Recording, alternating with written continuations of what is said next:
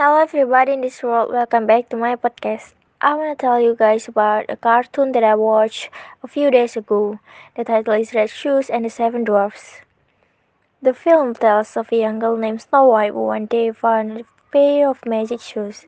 They were able to transform Snow White into more beautiful than a palace princess in a fairy tale. On the other hand, seven handsome princes had been cursed to be dwarfs because of their vanity.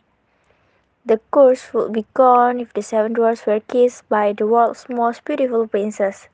The dwarfs need extra effort to find the princess because the princess who can break the curse has a body fat and not so pretty.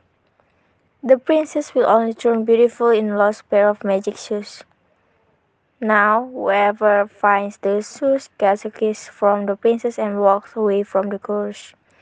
Okay guys, that's for today. Thanks for your attention. Bye bye.